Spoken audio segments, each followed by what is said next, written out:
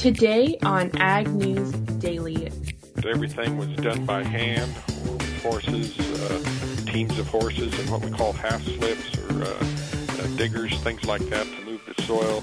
Good afternoon, ladies and gentlemen. This is Madison Honkamp reporting for the Ag News Daily podcast, and today I am joined by Mike Pearson. Mike, how are you doing? I am wonderful, Madison Honkamp. It is a beautiful day here in the Windy City, working with growers across the country. And I tell you what, it is an interesting day in the markets, as we'll get to here in just a little bit when we discuss the markets during our market update session. Yes, we definitely will. What are you up to today, Madison? I have just been chilling at home, working up from my computer. It's been great. Well, good. It's good to have a relaxing day like that after a busy week. Yes, definitely is. But what's jumping out at you in the news, Mike? Well, that's a great question. And I don't think we've talked about this, and I wanted to make sure I got it out there. USDA has released a new online tool to help farmers and ranchers kind of go through all of the data out there at USDA on which farm loans might work best for their operations. So if you are a grower who is interested in learning about what kind of low interest rate loans and things are out there, go to farmers.gov. And from there, you can just go to farmers.gov/fund, click the start button, and that'll kind of take you through a series of questions designed to figure out what it is you need the money for or how they can best assist you. And then they'll point you right in that right direction, which hopefully will cut down on your time at the FSA office, which is always a good thing. Yes, that definitely is. I know a lot of people always wonder what kind of loans to get or what would work best for them, so that's really good. Yes, it is. How about you? What is the news in the world of Madison? Well, speaking of USDA, I know we played that clip from Secretary Perdue yesterday that Delaney was able to get, talking about SNAP and MFP payments, lots of different things, but kind of an update on SNAP. Again, the Supplemental Nutrition Assistance Program, they are really cracking down on requirements to be able to be involved with the SNAP program. And a lot of people are saying, this may worsen hunger within the United States. And right now, the typical gross income limit for SNAP is at 130% of the federal poverty level, which is about $27,000 per year for a family of three, as well as they do have the ability to also be up to $42,000 for a family of three per year.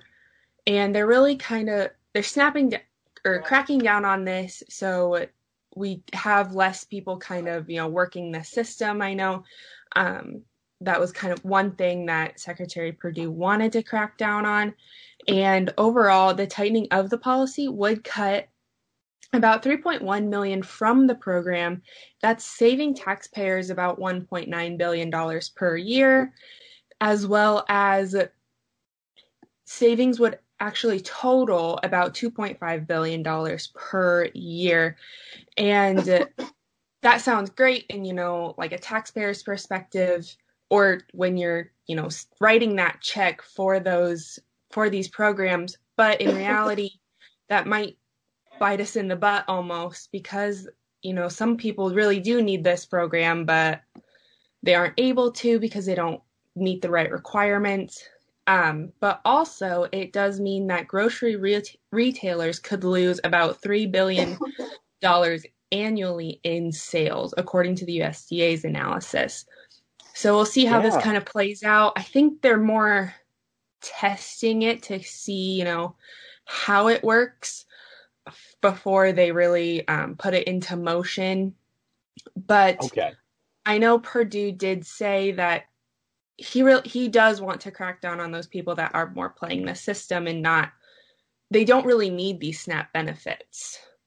Sure. And, the question is always, how do you determine who needs them and who doesn't? So hopefully this is just a trial, and maybe we'll learn a lot from it.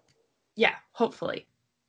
All right. Well, speaking of trials, there is a trial going on in China right now. Not a legal trial, but an attempt at something new. So there was a group of 5 crushers in China who were told last Friday that they could apply for exemptions from the 25% tariff that the Chinese government has put on soybeans from the U.S.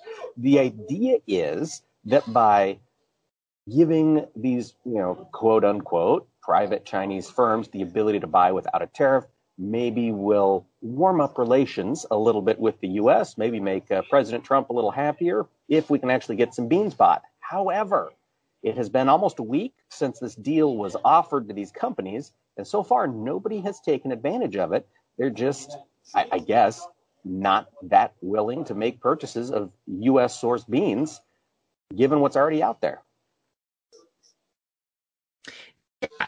I did kind of see that, especially with, Beijing saying that they wanted to buy so many metric tons of beans and then kind of backing out almost.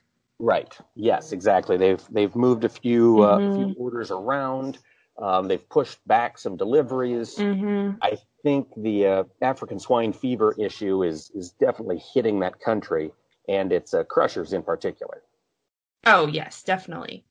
But then again, speaking of China, I know we kind of touched on this a little bit earlier this week, but U.S. Trade Representative Robert Lighthizer is in Shanghai Monday through today, and is hoping to kind of speak with Chinese about purchasing more American farm goods as a goodwill gesture and really reopening those trade talks and kind of getting back on track.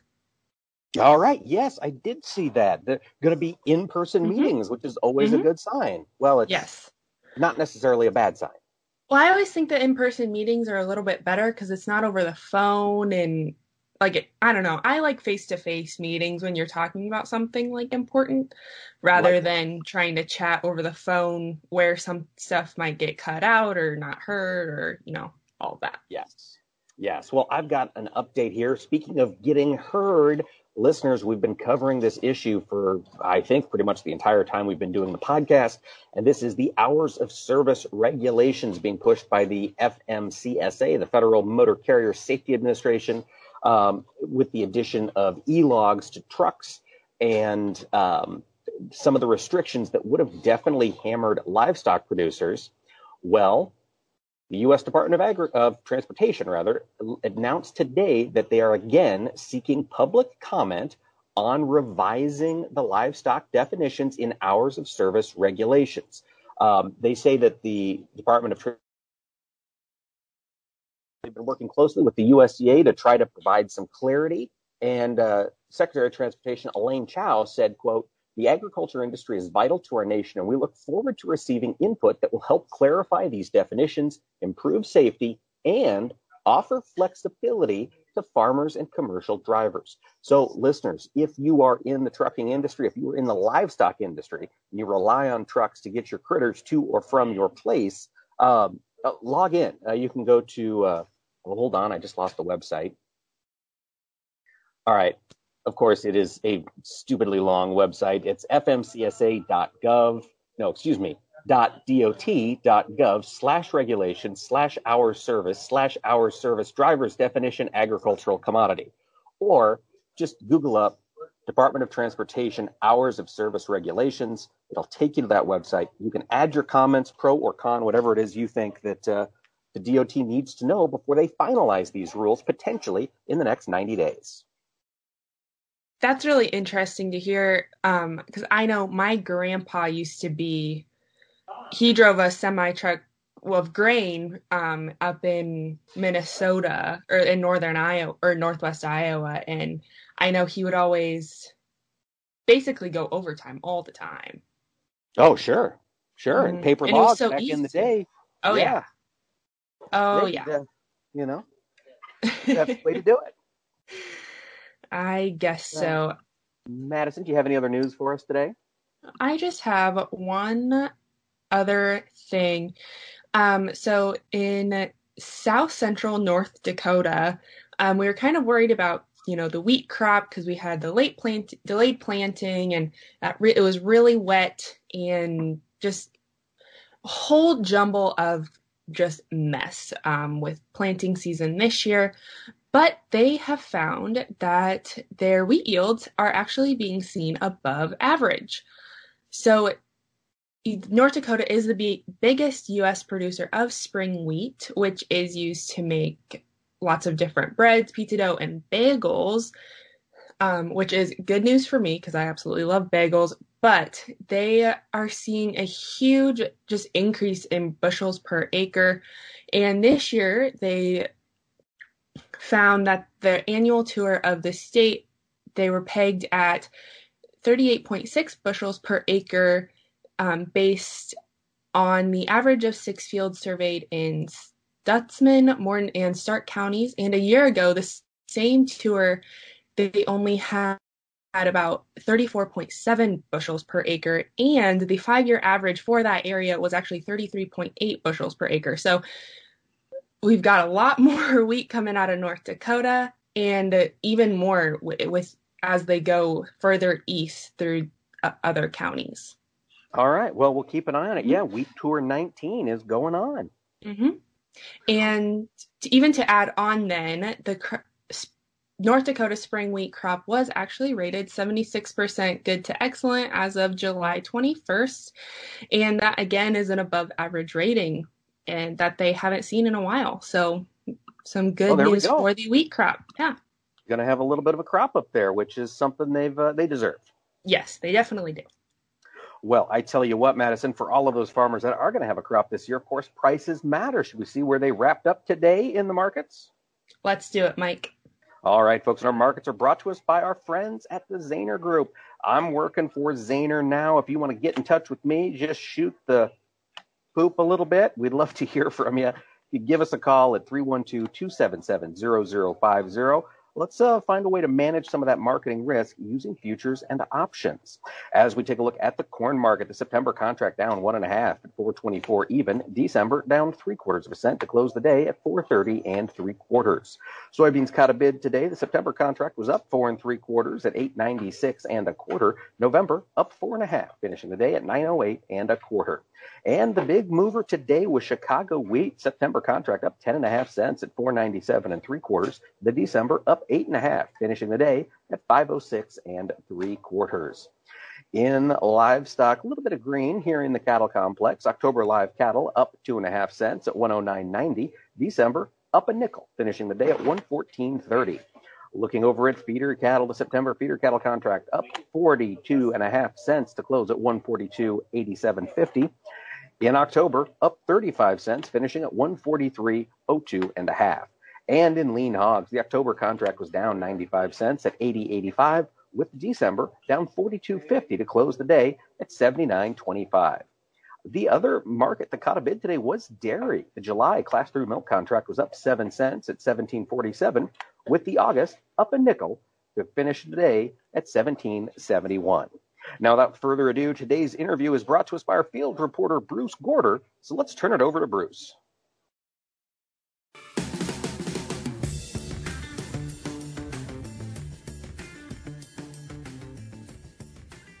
Western Nebraska and eastern Wyoming farmland can be very productive if growers can have access to water. An irrigation system built in the early 1900s serves hundreds of thousands of acres in both states. Last week, there was a tragic breach in the system, and more than 100,000 acres of growing crops are now in jeopardy. Gary Stone is an extension educator with the University of Nebraska's Panhandle Research and Extension Center in Scottsbluff, and he talks about the system and the tragic breach.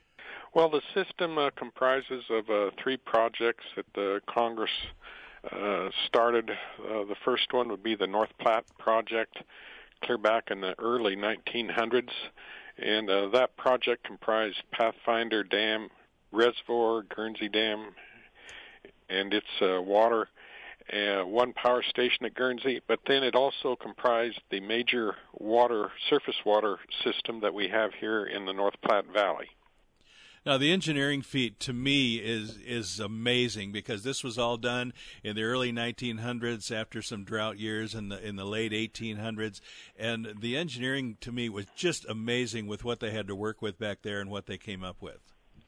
Absolutely. They virtually had no power equipment. Everything was done by hand or with horses, teams of horses, and what we call half slips or diggers, things like that, to move the soil, to dig the laterals and ditches for this system, and also to build the dam, the Pathfinder Dam that was built. It's actually built out of a granite block, and it's really a quite beautiful dam.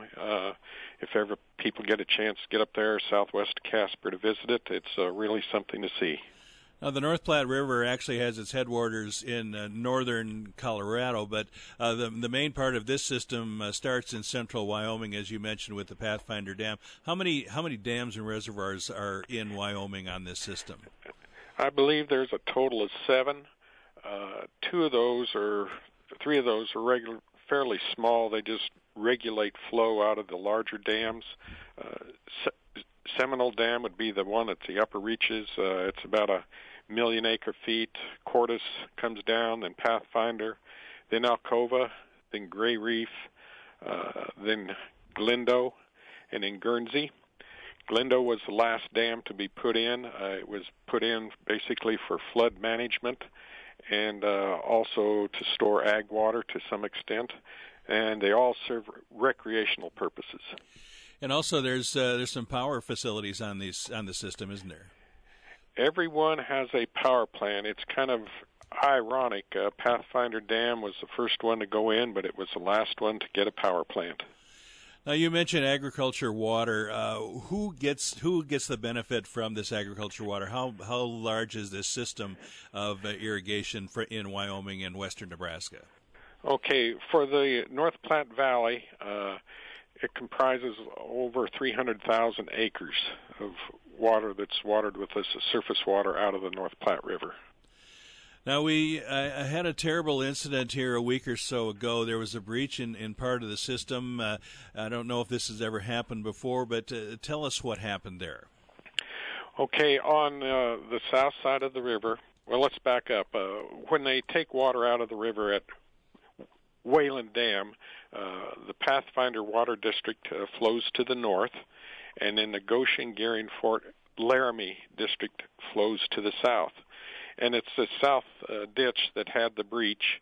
They have about 4 tunnels along their system, and the third tunnel down along this system had a cave-in, blocked the tunnel, the water backed up, and then consequently it broke over the side of the ditch and back into the river.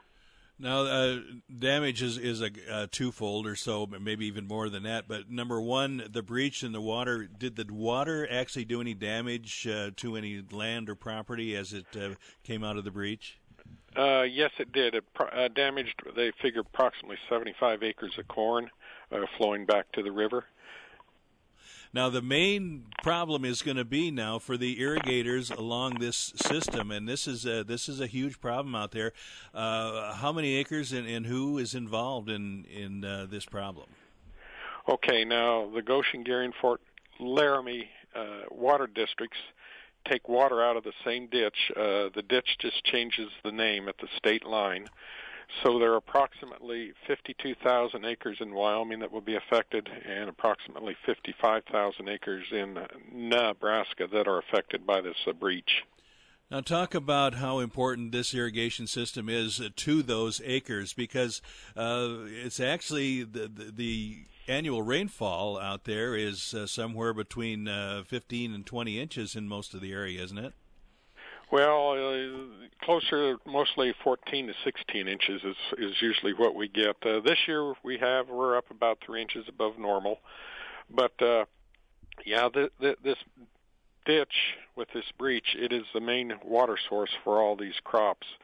There are a few groundwater wells, but the soil and the subsurface aquifers are hard to find on the south side of the river. There just aren't very many. So the growers on the south side of the river really rely on this surface water source to take care of their crops. What is the hope for the near term, Gary? Are they going to be able to get this water flowing again this season, or are they going to probably go the whole season without irrigation water, which would be a tragedy? Well, we've got a number of conference calls today that we're going to hopefully get filled in on.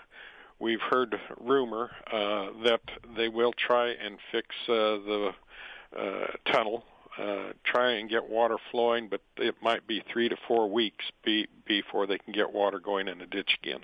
And this is a critical time of year, of course. The water is needed, and some of the crops like sugar beets, for example, and corn, they're very water intensive.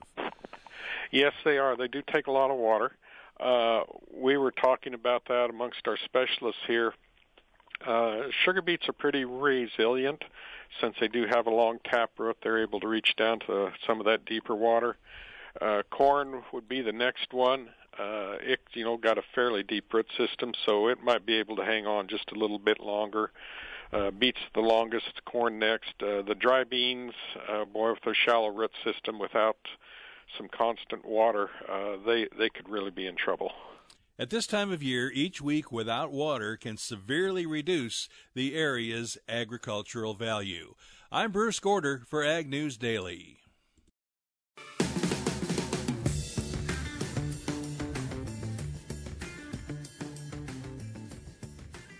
All right. Well, hey, thanks, Bruce, and thanks, Gary, for taking the time to chat with us. Always interesting things there coming out of the Cornhusker State. With that, Madison, if listeners want to get caught up on past episodes, where can they go to do that? Well, listeners can always find us on the web at globalagnetwork.com/agnewsdaily. But if they want to get in touch with us, talk news, talk markets, just, chat if they really want to, they can always find us on Facebook, Instagram, and Twitter at Ag News Daily and at Global Ag Network. Fantastic. Well done. And with that, should we let the people go? Let's let them go.